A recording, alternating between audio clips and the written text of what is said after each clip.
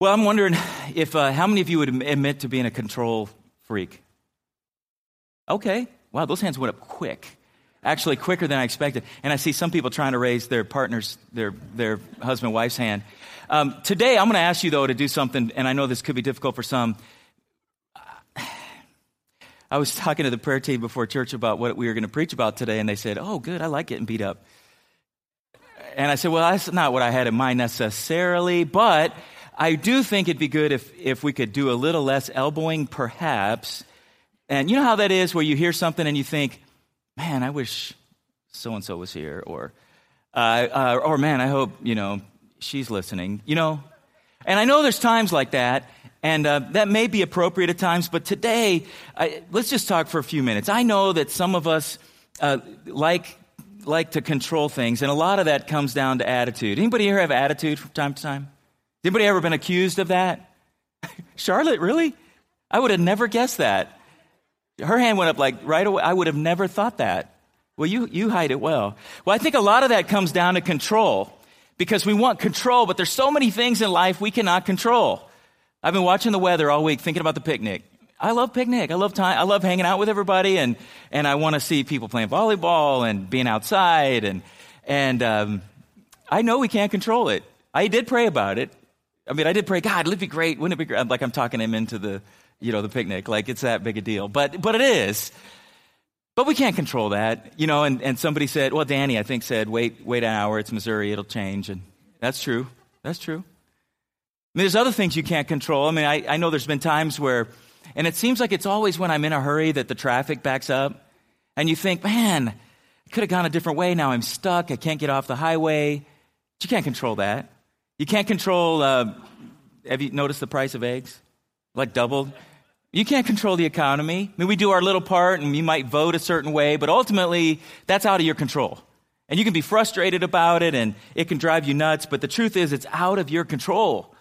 Some things are out of your control, like even diagnoses at times. I know there's times where certain diagnoses or medical conditions are in your control, but then there's other times, I know two guys, one in our church, and then another youth pastor, both had ended up with cancer right on the back of their tongue. Neither one ever smoked, chewed, nothing.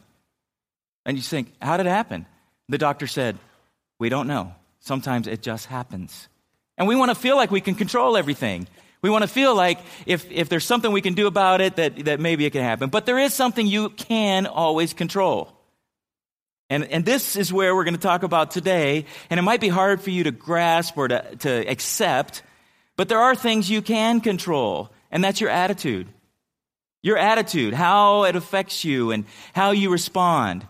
It's been said that you can't always control what happens to you, but you can always control what happens in you. I mean, there are certain things that come from the outside that might affect everybody a certain way, but you don't have to buy into that.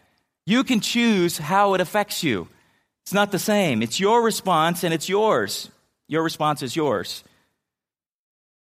It's almost like, I asked this a few weeks ago. Anybody here gardeners? There's only like 8 of us in the whole room? Well, when I lived in Southern California, I remember one time there's plant that started growing in my garden. And I let it grow because it was kind of beautiful. The leaves were really glossy and pretty, and then it had these really cool-looking little berries. Then I found out later it was a Thai pepper. They're round little red berries. So hot, just one would overdo like an entire bowl of salsa. But the birds brought it. I didn't grow it. I mean, I feel sorry for the birds, actually, if you think about how they brought it.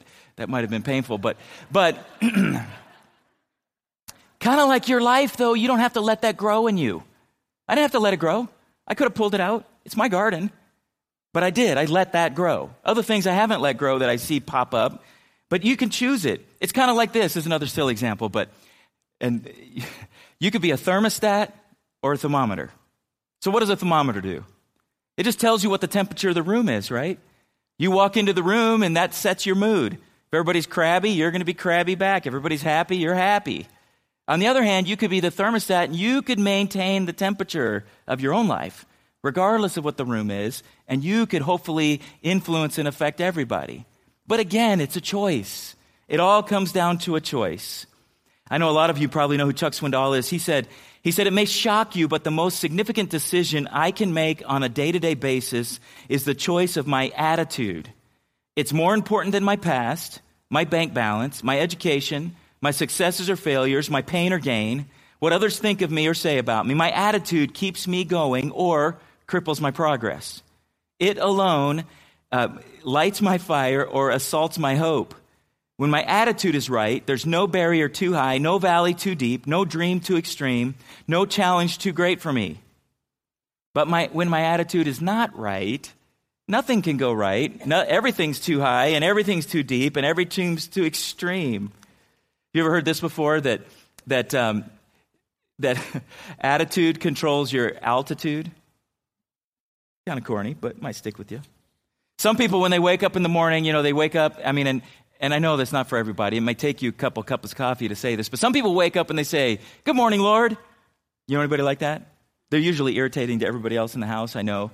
But that's a whole nother thing, though, than somebody who wakes up and says, "Good Lord, it's morning." And who would you rather be around? Really, ultimately, you want to be around people who are happy and make you happy as well. Now, this may sound like we're talking psychology today. What I've loved about getting to know more and more about Scripture is how often science, psychology catches up to Scripture is what happens. Because it's been in Scripture the whole time. And it's not about positive mental attitude. It's about really biblical truth. And whether or not you're going to whether you're going to choose what your attitude is and determine your life, or it's going to be the other way around. I want to take us today to a great portion of Scripture, and this is where the Israelites are getting ready to go into the Promised Land. This is the first time. And as they get ready to go in, the Lord says to Moses, he says, "Send out men to explore the land of Canaan, the land I'm giving to the Israelites. Send one leader from each of the 12 ancestral tribes." And as he does this, they pick somebody to lead them, and those 12 spies, they go into the land. And when they're in the land, they go in there for 40 days, and they come back to give a report. So here's the report they give back to Moses and the people of Israel. It says, "We entered the land you sent us to explore, and it is indeed a bountiful country, a land flowing with milk and honey. Here's the kind of fruit it produces." They brought back all these grapes and all this stuff. But here's where it changes. The people living in there are powerful, and their towns are large and fortified. We even saw giants there, the descendants of Anak. They had fear, different attitudes. All these people were there. But Caleb tried to quiet the people as they stood before Moses. He said, "Let's go at once and take the land." He said, "We can certainly conquer it." But the other men who explored the land with him, they disagreed. "We can't go up against them. They are stronger than we are." Now you might ask, was that just a true measure of what was going on, or was it attitude? But here's what God says about Caleb. "My servant Caleb has a different attitude than the others have. He has remained loyal to me, so I'll bring him into the land he explored. His descendants will possess their full share of that land." See, there's a lot of times in life where you look at a situation and you may have a certain opinion of how it's going to be. And you may think that your opinion is completely justified and very measured and very accurate. But the difference between Caleb saw the same giants. He saw the same land. He saw the same fortified cities. He saw all the people. But his attitude, God calls it an attitude, was totally different. His attitude wasn't just about the facts he saw. His attitude had more to do with what else was going on in his mind. His attitude had to do with who he served. He saw the same things. Here's what's sad, too, is the other 10 spies didn't get to go in the land. Just he and Joshua got to go in. So I want to ask you today, how's your attitude? Now, we're not spying out a land, but we kind of are. We do have a big land to spy out.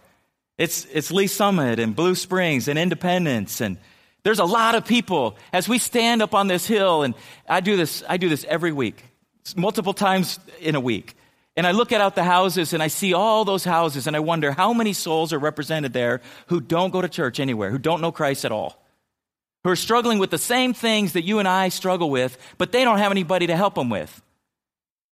That's a big, big, big, tall order, isn't it? But the attitude is what changes it around. You might be saying, like these 10 spies, oh, well, they will never listen to us. Those people have their own things going on. They know they've had a choice and they've rejected it, and I'm not good enough, and I can't tell them, and I don't know what I would say. And there's a lot of things you might say about that, but I hopefully today you will start to change your attitude and realize it's not just about what you can do, it's about what God can do in you. And with that attitude, nothing is too big, nothing is too challenging. So I'm going to ask you this, because what I'm really trying to do today is change your opinion, change your attitude. And that can't happen just by me telling you what to do. It's kind of like kids. You can't just tell them all the time what to do, and they do it. It's kind of like, you maybe have heard this before, how many people does it take to change a light bulb? You know, heard all those jokes? Do you know how many psychologists it takes to change a light bulb? Well, it depends. Does the light bulb want to be changed? So my question to you today is, do you want to be changed? Do you want to be? Because as we go about this, I want to ask you these 4 questions. Or you ask yourself, am I open and willing to hear what God has to say about attitudes? Am I teachable? Are you teachable? That might sound like a silly question to you. But my question, I mean, it really is a good question to ask in church. Do you really want to hear this? It's almost like when you go up to somebody and you just try to tell them whatever, usually they're like, hey, I don't know who you are. Why are you talking to me like this? But if you walk up to them and say, hey, can I tell you something? Then they say, yes. Then you get to tell them something. So I'm asking you, would you open your heart and mind to this today? Are you teachable? Do you want to let the Scripture and the Word of the Lord speak into something today? Because He can do a change in you, but He's not going to do it against your will. And if you don't want to be changed, sadly, He's probably not going to change you. Here's my second question for you to ask yourself. Am I willing to examine and focus on my attitude and not someone else's? Now, a lot of times we do talk in the third person about things like this because it makes it a little more comfortable. But today we might as well just get right to it and talk about you. Here's a third question. Am I willing to admit and abandon my bad attitudes? You guys know anybody who's really comfortable with a bad attitude? They almost like that. It's almost like their reputation is having a bad attitude, and they like that. I know some people like that. I'm related to people like that. Not my house, other people. Fourth question. Am I willing, with God's help and grace, to construct good attitudes? It's one thing to tell you got a bad attitude. It's another thing to show you how you could have a good one. I never want to just say, hey, this is what's wrong, without telling you how to do what's right. So let me just ask, are you guys willing for that? Okay, a few of us. Good. Well, for the rest of you, all right.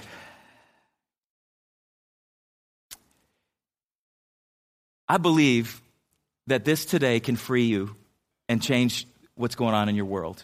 I believe it. So many of you responded to the message, the prophecy today, saying you wanted God to work in your life. He was working here at the altar, and He will continue to work. And then what we're going to do today will work in your heart and life as you apply it to who you are. It will make some difference. So let's talk. What is an attitude? An attitude could be defined as a pattern of thinking that we form over time. It's a pattern of thinking that we form over time. And everybody has this, usually starts in childhood. It's funny, I know my great-grandmother, I remember at the house one time we had gotten something and had some tinfoil on it, and I was wadding it up to throw it away. She said, what are you doing? I said, I'm throwing this foil away. She said, we don't throw foil away. She took it, she spread it out really neatly on the counter, and then she took the wash rag and washed it off and dried it. And then she opened a drawer where she had all these sheets of tinfoil she had been saving. She grew up in the Depression.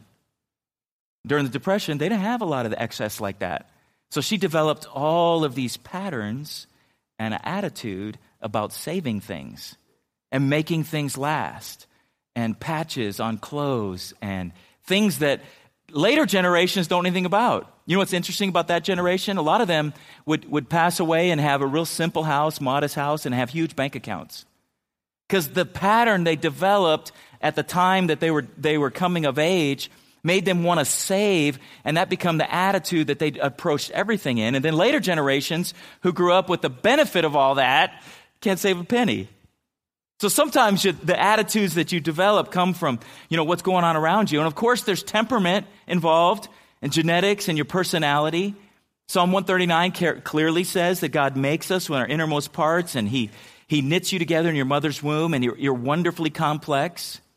And we all know, how many of you have multiple children?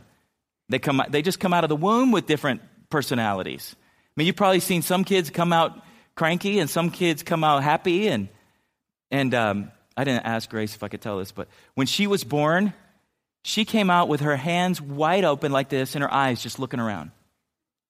That's just her. The whole time she was in the womb, she was kicking and pushing. Nicole would push like her foot down and boom, it would push right back out. That's her personality. And when she was just an infant, you know how you wrap them up like a little burrito? She would just fight that. And I mean, she's a tiny little thing. And she said, no way, I'm not going to be confined. She hated being put in the car seat. I mean, that's a personality. But that's a little different than what I'm talking about. I'm talking about, I mean, that's your temperament that you're born with, but you develop the attitudes along with it as you grow older. It's kind of that nature versus nurture kind of talk. Parents, have you ever kind of cringed a little when you saw your kids kind of walk around with your attitude? Maybe they say something with an attitude that you've said to them and you think, oh my gosh, I didn't intend for them to say that. But it happens because they pick it up. And they start picking that stuff up from us, and then they start picking up stuff from school. Remember how that is? I read this quote, and it really made me think through my friend list. It said, you and I are the average of the 5 people that we spend the most time with. Go ahead, do the math real quick. You'll have to. Who is that? Who is that who's influencing you? I remember coming home from 6th grade one day. I walked in the door. I don't even know what I said, but then my mom said, oh, hi, Curtis. I'm like, what are you talking about? She goes, oh, I don't know, Curtis. What do you think I'm talking about, Curtis? And she just kept doing that. And it kept making me more and more frustrated. And why are you calling me Curtis? She goes, well, I'm going to call you Curtis till you start acting like Dennis again. I'm like, oh, okay. I didn't realize. I said, well, what are you talking about? She goes, well, the way you're talking, the way you're acting, the way you kind of flip your head is just like him. And I would like to see my son back in my house. I was being influenced, didn't even know it. And that happens to us all the time. And those things we pick up and we don't even realize what's going on. Attitudes are contagious. Back in Numbers 14, when those spies brought back that report, that bad report, the bad attitude, the Bible says that the people of Israel cried all night because of the bad report. Then they said, we want to go back to our old home. You know what that meant? We want to go back to slavery. Freedom was too costly, they said. Those experiences, circumstances, and expectations can sometimes affect our attitude. There's been a lot of studies. How many are sports fanatics? Now, I love sports, but I'm not a fanatic, I wouldn't say. I know Mike Hutchison right here, he's got an amazing mind for sports. I mean, you talk to him about sports, he knows stats, he knows players going back a long ways. I mean, and some of you are like that, where you've just got that mind for it. Well, they've done studies on things like winning streaks. Did you know that the attitude of a winning streak has more to do with the attitude than it does even the aptitude? There's other studies that have been done like that. There's one major insurance company. What they did is they had this huge interviewing pool of people. And the first thing they did is they hired all the people. They gave them an aptitude test, and they hired all the people who were the smartest people. And then they started putting them to work. Then with the people they had left, so the not as smart people, they gave them an attitude test. So they had a group separated out that had positive attitudes and a group with negative attitudes. Then they hired all the positive attitude people. Then they put them up against the aptitude people. Guess who sold more? The positive attitude people. Why is that? Because it's contagious. It works. It gives you motivation in spite of what you're looking at. In spite of what's going on around you, you are motivated because that's how it works. Something else you need to know about attitude is that 90% of what you think today is what you thought yesterday. That's scary a little bit, isn't it? As they test people, they find out that we repeat our thoughts. Our thoughts fall into patterns. But here's good news. You can fix the patterns. You could change the patterns that your mind's thinking in, and because of that, change everything. You don't have to be a victim of these patterns. You can actually control it.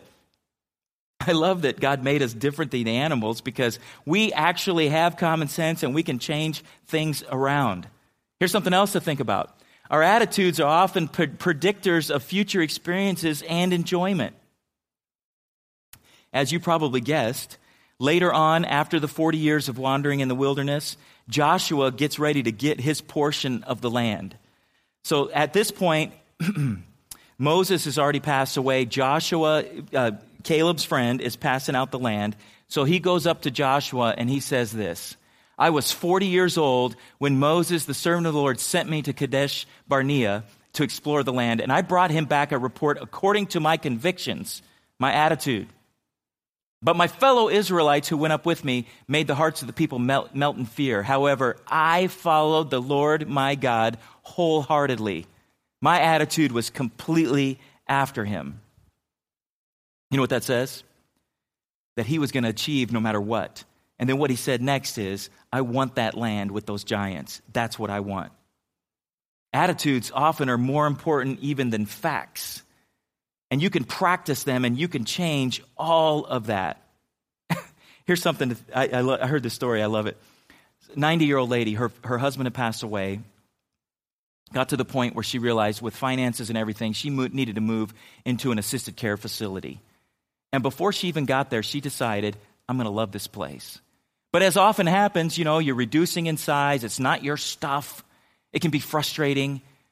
So a lot of times as the people are showing you the new apartment, they try to make it better than it is. So the lady giving her the tour said, as she's walking her down the hallway, she goes, oh, you're going to love this place.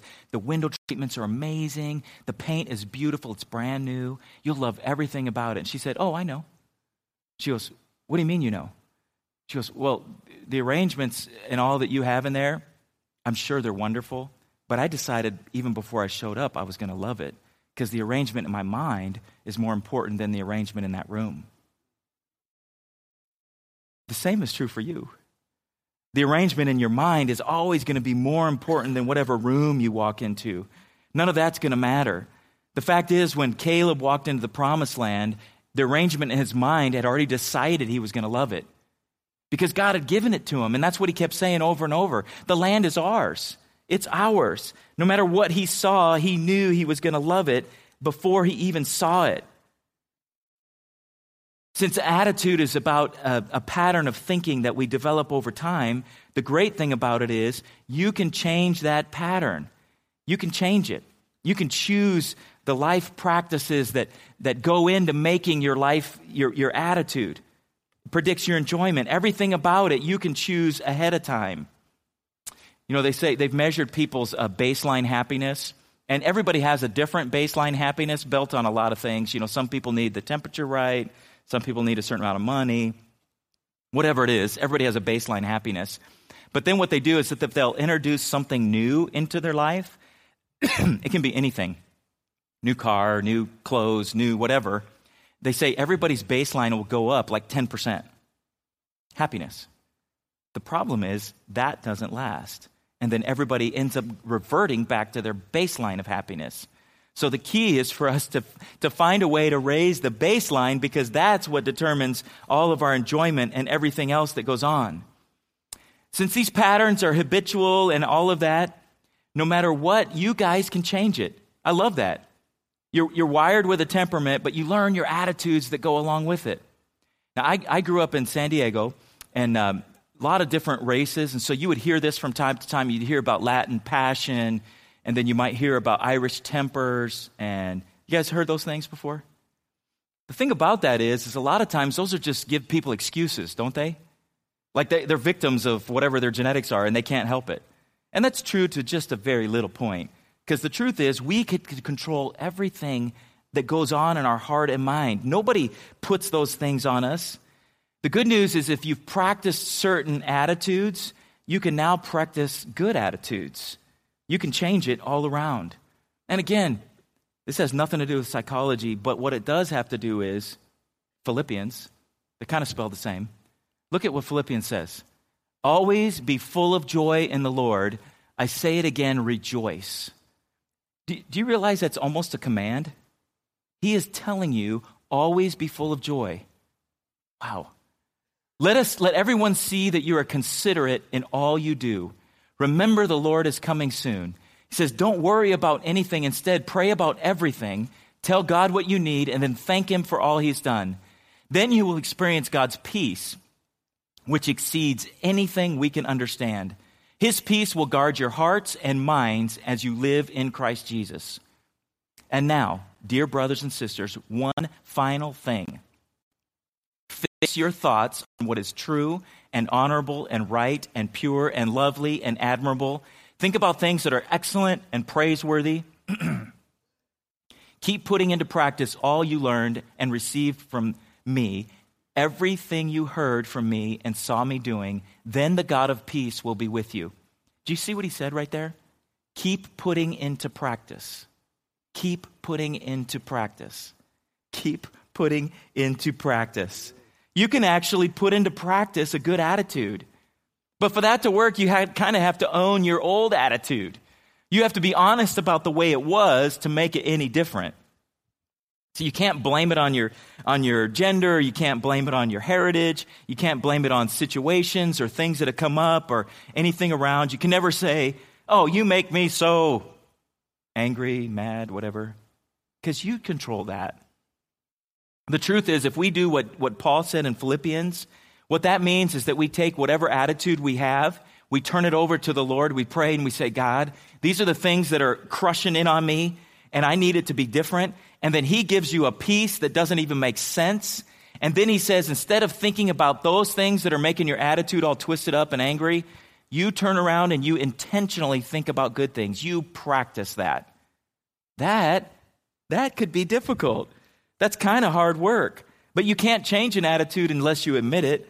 And then once you admit it, James MacDonald said, by admitting we made the choice, we put ourselves in the position to make a different choice the next time. Up until then, we kind of become victims of choices and patterns that we have in our life. But you don't have to live like that. You just don't have to. Because an attitude is a pattern of thinking that you formed over time, and it's a predictor about how much you're going to enjoy or how much what you're going to experience in the future. The good news is you can change all of that. So what are you saying, Pastor Dennis? If I'm a pessimist, then I'm not living like Christ? And you might tell me, Pastor Dennis, look, I'm a realist. I see how the world, how it really is, and you're just living a pipe dream. Here's the thing. The reason it works is because we serve a God that has bigger plans than you could ever imagine. The reason it works is because we serve a God who speaks to us right in the middle of service and says, I know who you are, and I know what you're struggling, and I have the answer for you right now. The reason it works is because faith is the essence of things unseen. Because feelings lie to you, because the Bible is full of admonitions of a promise of a good future for you. And your mindset might be, oh, these things are horrible and horrible and horrible, but it doesn't have to stay that way. You can actually change the way you think about that. The reason it's true is because the God of peace will give you a different mindset, and he will guard your heart and your mind. Most of the time, we let our heart and mind go wild. But he says, I will guard it. And then you have to do your part, and you have to think about these good things, whatever those good things are. Isaiah 26:3 says, you will keep him in perfect peace whose mind is stayed on you because he trusts in you. That part about mind stayed on you, that's you practicing keeping your attitude where it should be. That was in the New King James Version. Listen to it in the NIV. It says, you will keep in perfect peace those whose minds are steadfast because they trust in you. In the New Living Translation, it says, you will keep in perfect peace all who trust in you, all whose thoughts are fixed on you.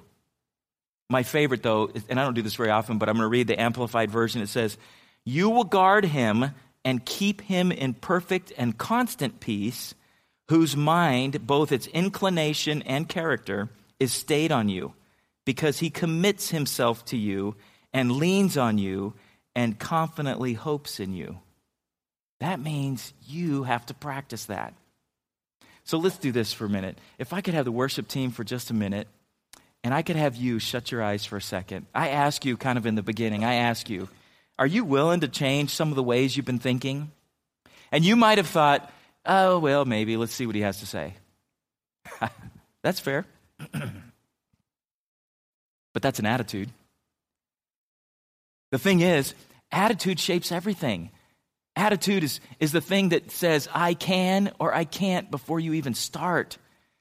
And the sad thing is, it's probably true either way. But you can, and you can affect the difference. But one of the great things about serving this God is he doesn't ever make us do any of this on our own. Maybe you've been sitting here and thinking, oh, I've been thinking this way for a long time. It's going to take a long time to change. That's all right, because God's got all the time in the world. And that's all right, because he wants to help you make those changes. What we're going to do for the next couple minutes as the worship team comes is I'm just going to ask you a couple questions, and I'm going to give you an opportunity to start a change. I'm going to give you an opportunity to open your mind to God and allow him to help you start to make a change. Now, this change isn't going to be something that's going to happen overnight. It's probably not going to happen in the next 10 minutes. What it's going to happen in the next 10 minutes is you're going to start. And you're going to start to give him some things and let him start to work in you, you're going to start to be the Caleb type of personality that trusts him to make what's going on in your life better, because that's what he wants to do. He wants to make that mind change and that heart change in you, because those are patterns, and those patterns you can change right now. So with your eyes closed for just a second, I'm going to ask a simple question first. I am wondering, again, are you willing for God to make a change in you? If you're willing, just raise your hand real quick. Thank you for that. That's really for you and God, not for me. Because any change that really matters is really going to happen between you and him, and it doesn't really matter whether I see a hand or not. This next question gets a little more personal, and again, this is for you and God. I'm just going to ask, as we've been talking today, were there some attitudes that maybe the Holy Spirit revealed to you or you thought of that you need to change? Anybody like that? Raise your hand real quick. Okay. Thank you for that honesty. Let's do this then. As a group, here's what I'd like us to do. I want us to pray together, and I'm going to lead us in prayer, and I'm not asking you to repeat after me. What I'm asking is for you to genuinely pray along with me in your own words, whatever it means for you to pray this, but for you to pray to ask God to make these changes in you, because he wants to do it, and he wants you to have the attitude that means that good things can happen and that you can see good things happen in your life. So let's do this real quick. Let's just pray to him. God, as we open our hearts and minds to you, we want to change. I know that I've had patterns of thinking for a long time that need changed, and I give those to